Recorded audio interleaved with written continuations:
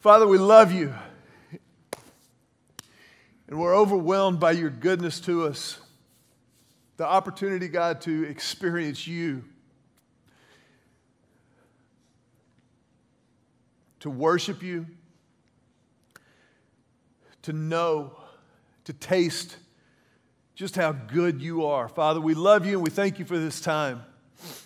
We thank you, God, for the privilege of being your church, a family of faith united in Christ. And Father, it's our prayer this morning that you would use this time for your purposes, God, for your glory, but also we ask it in Jesus' name for our good. I ask, God, that you would speak through me, and especially this morning, Lord, I pray that you would speak in spite of me. And God, that none of us will be the same because we were here today, because of what you do in our lives and what you will do through our lives as a result of it. This is our prayer. This is our prayer in the name of Jesus, the name that's above every name and the one who makes it all possible. And everybody said, Amen. Amen. Just so you know, if you're visiting with us, if you're a guest today, this is your first time, first of all, welcome. We're thrilled that you're here. We have prayed that you would show up. We have worked to make this worthwhile for you. And the preacher does not have like an emotional moment at the beginning of every single sermon. This is kind of a unique day. So just kind of bear that in mind, and we're gonna forge ahead together. Wow, what a day, what a day. Well, some of you know that Julie and I have some close personal friends who pastor a church down in South Florida, the Fort Lauderdale area, David and Lisa Hughes. David, of course, has preached here a few times, and actually is coming back in November. He'll be here with us again this fall. But David and Lisa are some of our closest friends on the planet. They're the kind of people that the Bible says, you know, there's a friend who sticks closer than a brother. Those are the kind of people that David and Lisa Hughes are. And they're just such good friends of ours. Of course, we love everybody, but we really like David and Lisa. And we look for opportunities. We create excuses to hang out together. And actually, we're such good friends, we actually enjoy traveling together. How many of you know if you travel with somebody, that is a friendship or not? And for us, it is. We love traveling with David and Lisa, hanging out. And one of the first times that we ever traveled with David and Lisa was years ago. We were attending a conference together. It was out of the country, and it was kind of the first time that we had ever traveled. So the night before the conference began, we made a game plan for the next morning, what time we would meet downstairs in the lobby of the hotel and go to the conference and have a great time. So morning time showed up, and Julie and I came downstairs more or less at about the time we had agreed upon, and got down there. No David, no Lisa, no problem. We had built a little margin into the morning, and a few minutes go by, no David, no Lisa, no problem. And about, 5 or 10 minutes after we had said we were going to meet down there, we get a text from Lisa on our way down. Well, I thought, being buddy friends with them, that it would be funny if when the elevator doors opened, I was standing in the lobby going, "Where have you been?" Preacher humor. But what happened was this. When we got the text, we kind of knew what floor they were on, so we gauged what elevator they were going to be coming down. And sure enough, as the elevator doors parted, I was tapping my watch. David walked off of the elevator. So sorry, we're on Hughes Standard Time this morning. You're just going to have to get used to that if you travel with the Hugheses. And Lisa never skipped a beat. As I was tapping my watch, she looked me dead in the eye and she said, "Mac, this does not just happen." It's a great line, isn't it? Well, what's true of Lisa Hughes and her face is equally true for every single one of us and our faith. You see, the staying power that God intends for us to live in and to live out of does not just happen. For the last few weeks, we've been looking at this idea and the promise of God throughout the Bible to generate power in our lives and through our lives, through staying, through persisting and persevering. It's not just the power to stay and to stick around and play the game long term, but it's the power that comes from staying in the game, from persisting and persevering. And the template that we've been using throughout this series has been the life of a guy by the name of Joshua. Joshua is one of those people who embodied staying power throughout his life. He was just an icon of consistency. And if you look at the life of Joseph, there was really kind of a common thread running all the way through his life, from the earliest time that he's mentioned in the Bible as he's an apprentice to Moses. He was the one who was there in the tent of meeting as Moses met with God face to face. Later on, he was a field commander in a battle and in warfare, but he graduated to become the leader of the nation of Israel, some several million strong after Moses' death. And throughout Joshua's life, he was this incredible paragon of obedience. Obedience was the one thread that runs throughout Joshua's life more than any other human character in all of the Bible. If you go all the way back and you look at Abram, who became Abraham, he had some disobedience issues. Moses certainly had some anger issues. He was actually guilty of murder at one point in his life. All the way ahead of Joshua, you had King David, who was a man after God's own heart, but whose foibles and flaws are absolutely legendary in the Bible. Even in the New Testament, the Apostle Paul. The Apostle Paul was the one who said the very thing I don't want to do, that's what I do. The thing I want to do, that's what I don't do. So throughout the pages of Scripture, the pillars of faith are over and over and over again portrayed as flawed human beings. But Joshua is the one kind of pillar of faith in the entire Bible that there is this incredible thread of consistency and obedience throughout his entire life. And it's that obedience that generated the power of Joshua's life. It's the one power play that always works. Obedience is the one power play that will never, ever fail us spiritually. When Julie and I began our parenting career, it became really, really obvious very early on that we were coming at this from different angles. And I think some of this is attributable to just the difference between dads and moms and dads, maybe men and women, I don't know. But Julie had this incredible innate ability to perceive our kids' perceptions, their thoughts and their motives and what they were thinking, to anticipate those things. And so a lot of times her tendency was to explain away maybe a disobedient moment or a crossword or a quick no that came from a disobedient little toddler. Well, as a dad, I kind of looked at the same behavior and I went, oh, I don't think so. I was kind of like, I don't care what their perception is. I don't care about her feelings or his thoughts and what he thought you meant.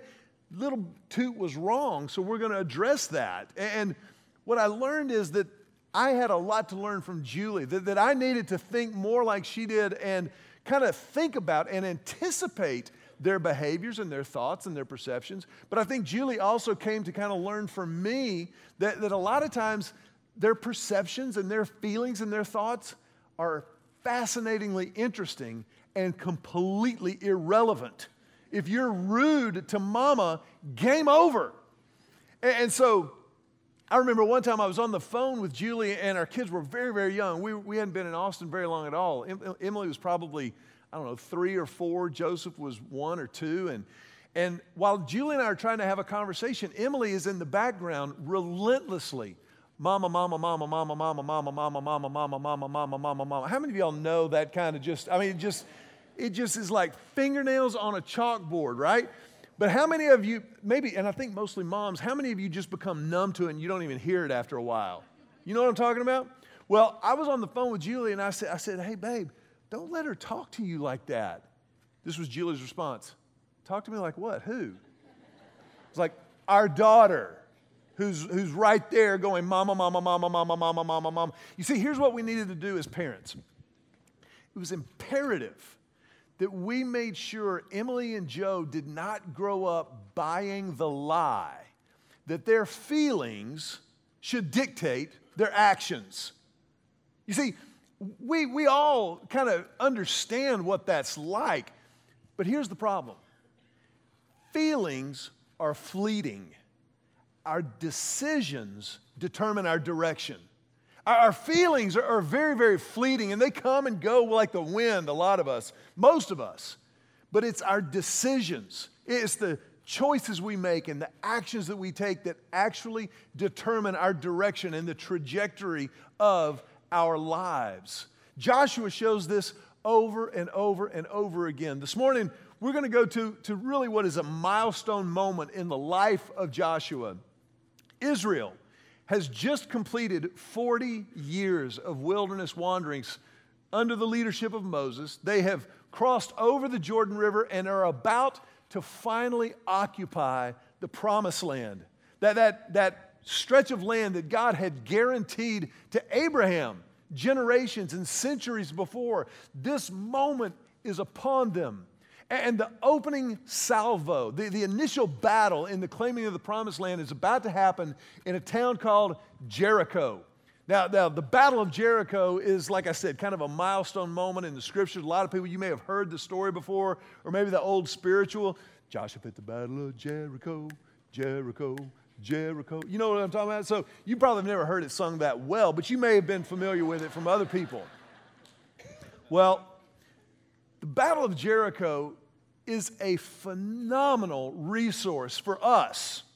Not only is it a great story that records historically what happened, it also shows us how to live out this power play of obedience in and through our lives. If you got your Bibles, I want you to look in Joshua chapter number 6. In Joshua 6, God is preparing Joshua to lead Israel, and he's setting the stage for what's going to happen in the Battle of Jericho. Look in Joshua chapter 6. The Bible says this, verses 1 and 2. He said, "Now the gates of Jericho were tightly shut because the people were afraid of the Israelites. No one was allowed to go out or in, but the Lord said to Joshua, I have given you Jericho, its king, and all its strong warriors." So God says, Joshua, you're about to win like you can't even imagine. This city, this town, the beginning of the end is now upon us. You are going to walk in and you will claim Jericho. It is there for the taking. And the temptation might be for you and me, when God calls us to something, when He promises us something, to kind of go, God's going to give this to us. But it's really important that we understand it's not just a matter of chilling out and receiving. Look at what He says in the verses that follow. Verse 3. He says, "Now, you and your fighting men should march around the town once a day for 6 days.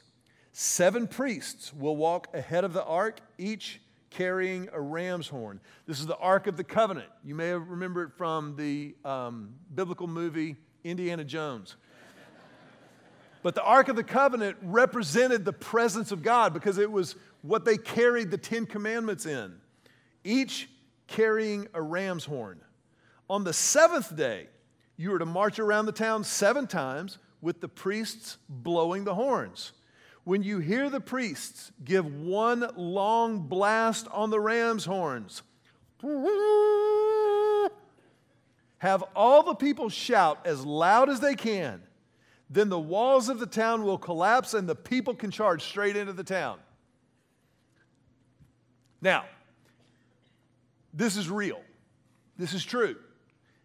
I also would imagine some of us in the room or maybe watching online later on, maybe you read this and maybe you've got a little bit of a check in your brain. You're kind of like, that doesn't really sound like real life to me. Like people are going to walk around the town They're going to blow horns and yell, "Ha!" And the walls are going to come tumbling. I got a hard time with that. And I understand that. I think you're right to engage your brain and to bring all of your intellect to the subject of faith. But let me just suggest this to you. Because we're talking about a holy, omnipotent, all-powerful God, the one who created everything, that means that all of the created order, all of the laws of science and nature that we think we've got a pretty good grasp on, He started all of that. And so if He's powerful enough and He's creative enough to create all of that, that also means by definition, He is smart enough and powerful enough and creative enough to, from time to time, suspend those laws. He can intervene supernaturally. That means above and beyond the natural order. And I don't think anybody in this room or in this gathering is so arrogant as to believe that just because you can't explain something by some scientific method that we now have at our disposal, it couldn't have happened. I mean, how unbelievably intellectually conceited do you have to be to think that you understand everything, and if it can't be explained in a way that you understand or can explain it to somebody else, then it couldn't have happened. So I want to just invite you, I want to challenge you to understand what we're talking about when we talk about God and how God operates, that there are these moments of the miraculous, these supernatural supernovas that happen from time to time where God steps in and does what only He can do as He calls us to do what we can do. And that's what's going on here with Joshua and the Battle of Jericho. Now, they did march around the city for 6 days, and they did on the seventh day march around the city 7 times. And when they gave the blast of the horn, the walls did indeed fall down. But it's imperative to remember that it was then at that point that the battle was on. It was at that point that Israel had to go claim. They had to do the work of fighting for that which God had called them to. See, a lot of times we forget that when God promises us something, like let's say in your marriage, if you're married, you know beyond a shadow of a doubt that God is for your marriage. That's not a question where I wonder if God wants us to have a great marriage or just survive or maybe get divorced. You know He wants you to have a great marriage that flourishes and thrives. But, and everybody please say but you gotta work. You gotta fight to have a great marriage even if God has promised it to you. Would somebody help me preach? I mean, does anybody here have a great marriage and you know that you got to work for it? Julie, you can go ahead and raise your hand. I know. My point is, this is the thing that we've got to understand. When God makes a promise, He never, say never. He never absolves us of the work. He always, say always. Always involves us in the work. You see, when He calls us to something, when He promises you something, He never says, you don't have to do anything, I'll take care of everything. He says, no, come here and partner with me. We're going to do this together. And when we partner with God, there will be supernatural moments. There will be things that happen that we can't imagine or explain or ask for, but He just chooses in His amazing grace to do it. But He will only do those things which only He can do when we do those things He's called us to do. Think about Peter walking on the water, the Sea of Galilee, a storm at night, Jesus walking towards the disciples in the boat. Peter, of course it was Peter. He's like, Lord, I want to do that. Command me to come to you. That looks like fun. What did Jesus say to him? He said, Peter, come. Now, Peter did indeed walk on the water. But before Peter walked on the water, you know what he did? He threw his leg outside of the boat. He chose to step out. That's a very natural action.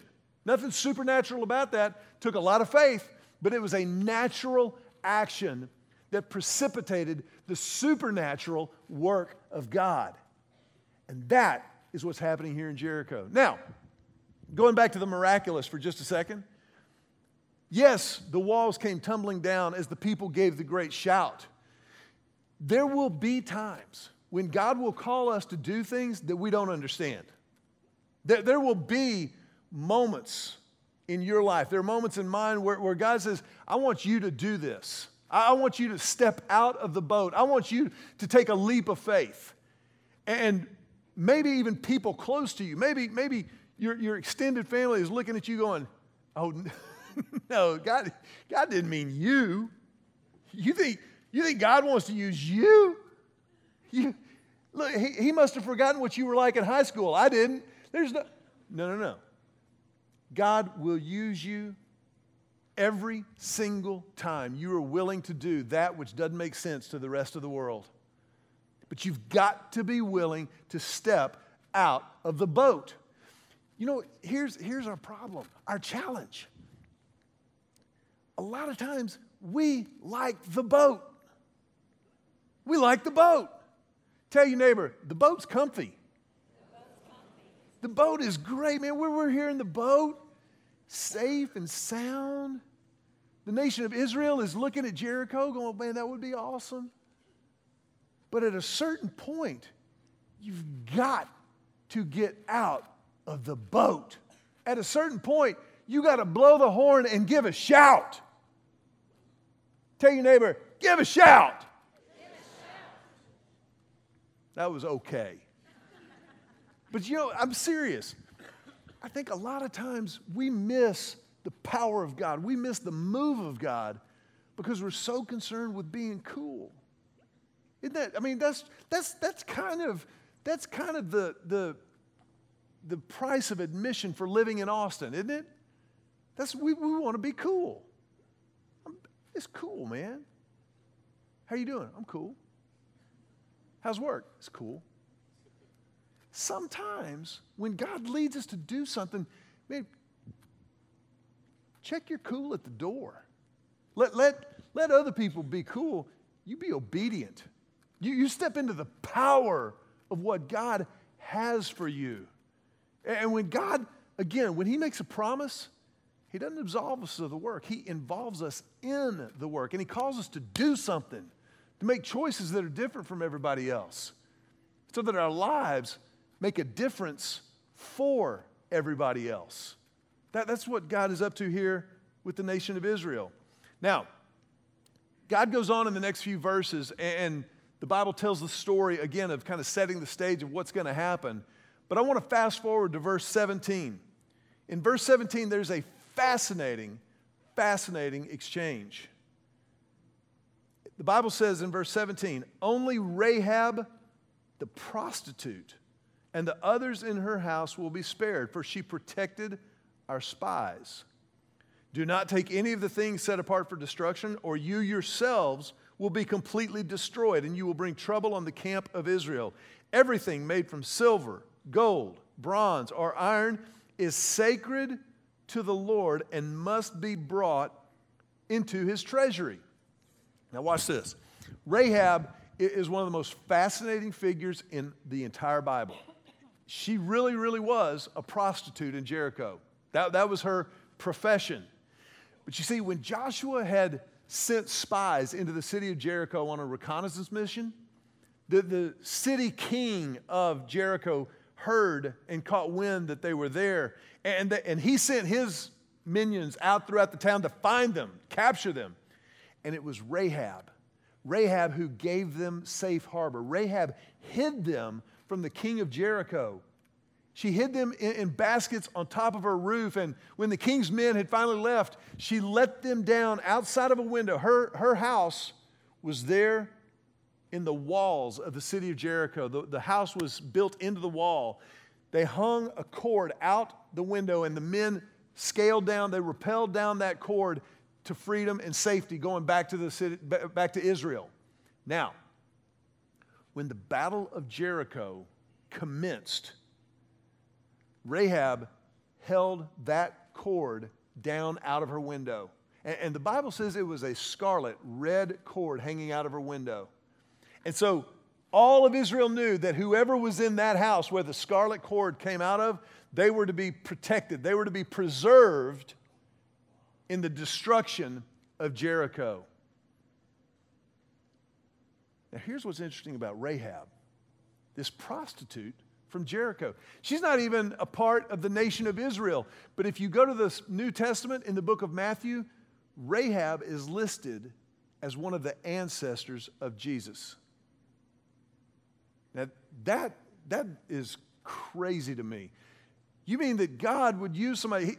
Rahab was not Jewish. She wasn't an Israelite. And she was a prostitute. And yet she is in the direct line to the birth of God's own son.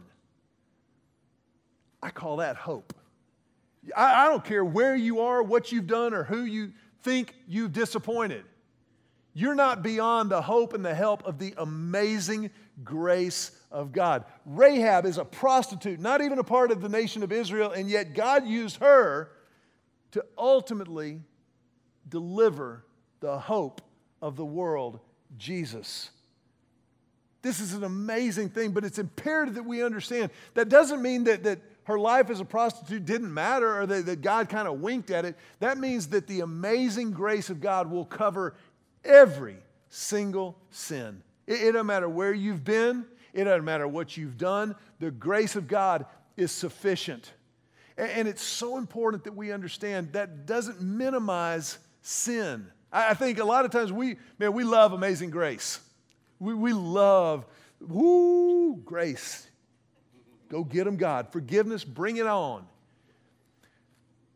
But we can't allow the amazing grace of God to ever minimize our sin. You see, it's because our sin is such a big deal that grace is so amazing. Because sin separates us from God. Sin always creates a chasm between us and God. It's the amazing grace of God that closes that gap, that restores us back into a right relationship with God. Now, Jericho was utterly destroyed. Everyone, everything, the gold, the silver, the iron, the bronze, all of that was taken to the treasury of God. But I think the destruction of Jericho raises a great question. And a lot of people ask this, why is there so much killing in the Old Testament? I mean, there was a lot of, like wars and God destroying things. And there is. But it's important to understand that it is always in the context of God's judgment. You see, disobedience always leads to destruction. Obedience always leads to the overflow of God's grace and mercy. This idea that our disobedience leads to destruction is actually common sense.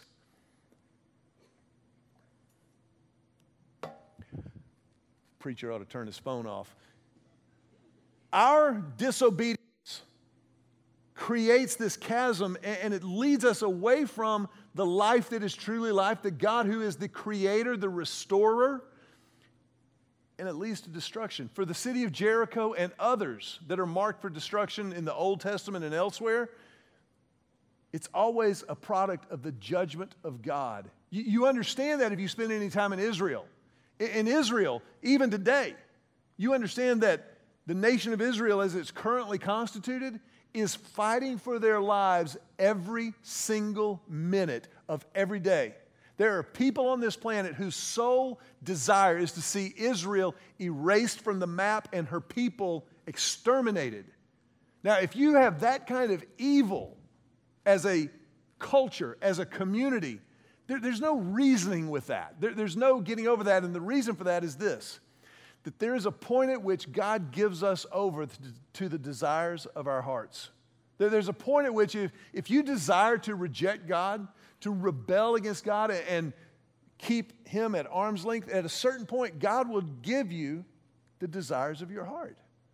And on the other hand, if your desire is to know God, to pursue God, to chase Him, then He'll give you the desires of your heart. And His judgment is always right. His judgment is always good.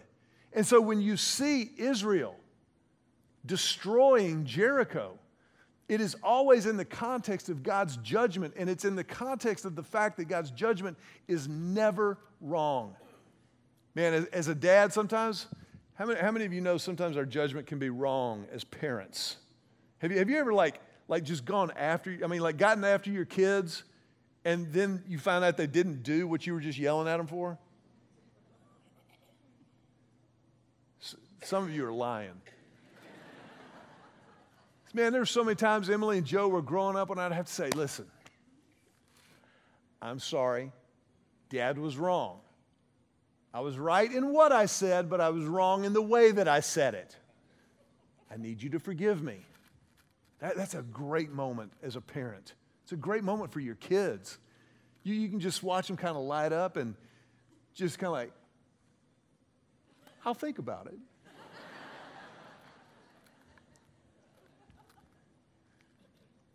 God never misjudges our hearts, ever.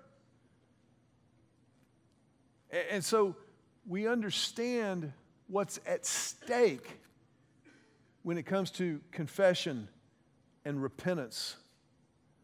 Joshua chapter 6, verses 20 and 27.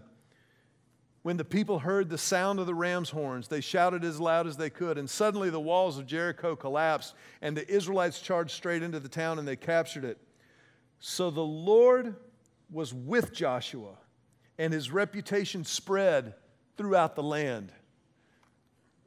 The Lord was with Joshua because of his obedience. His power play was his obedience to God, to follow the Lord even when he didn't understand it.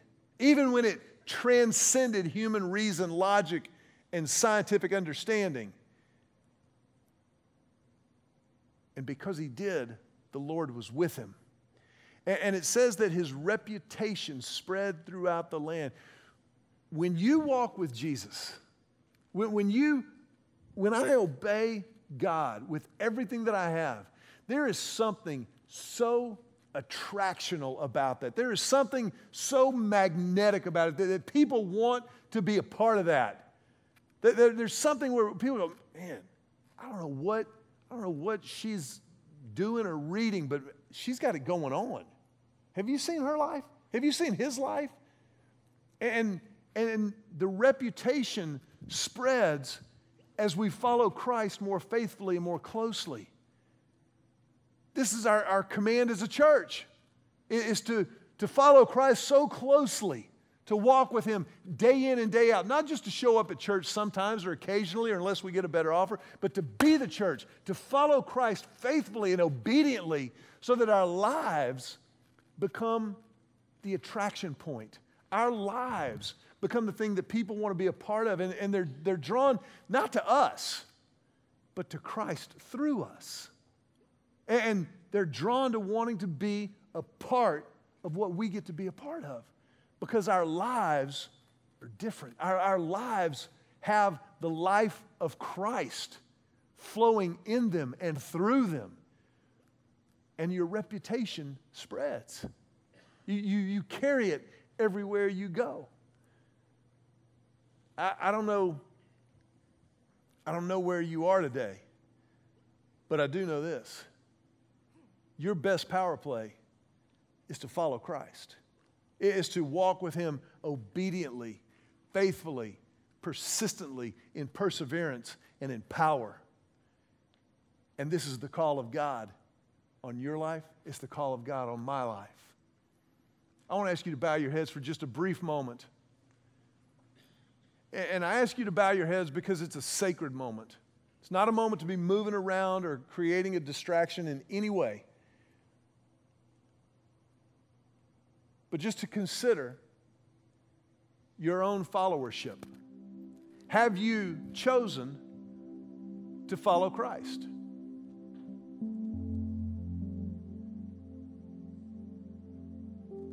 It's a simple but profound question. Simple because it's yes or no. profound because it makes all the difference. If you're here today and you've never decided to respond to Jesus' grace initiative, we invite you to do it right now. To just pray right where you're sitting, a prayer of commitment, a prayer of beginning.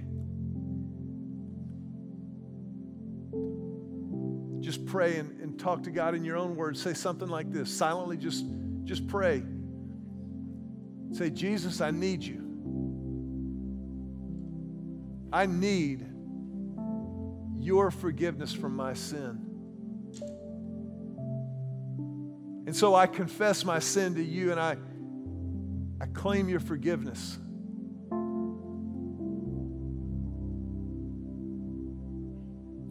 And Jesus, I will follow you with everything I've got from this moment forward.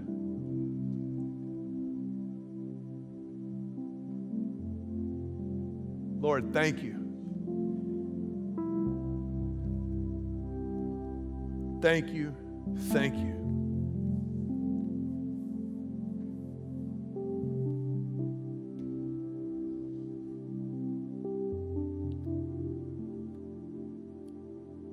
I want to ask you just remain in a spirit of prayer for a moment. But if that was your prayer, then this moment is the greatest moment of your life.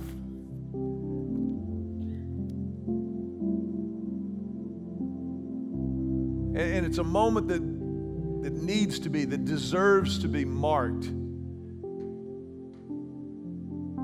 And so as a church, we want to help. We would love to be that family of faith with you.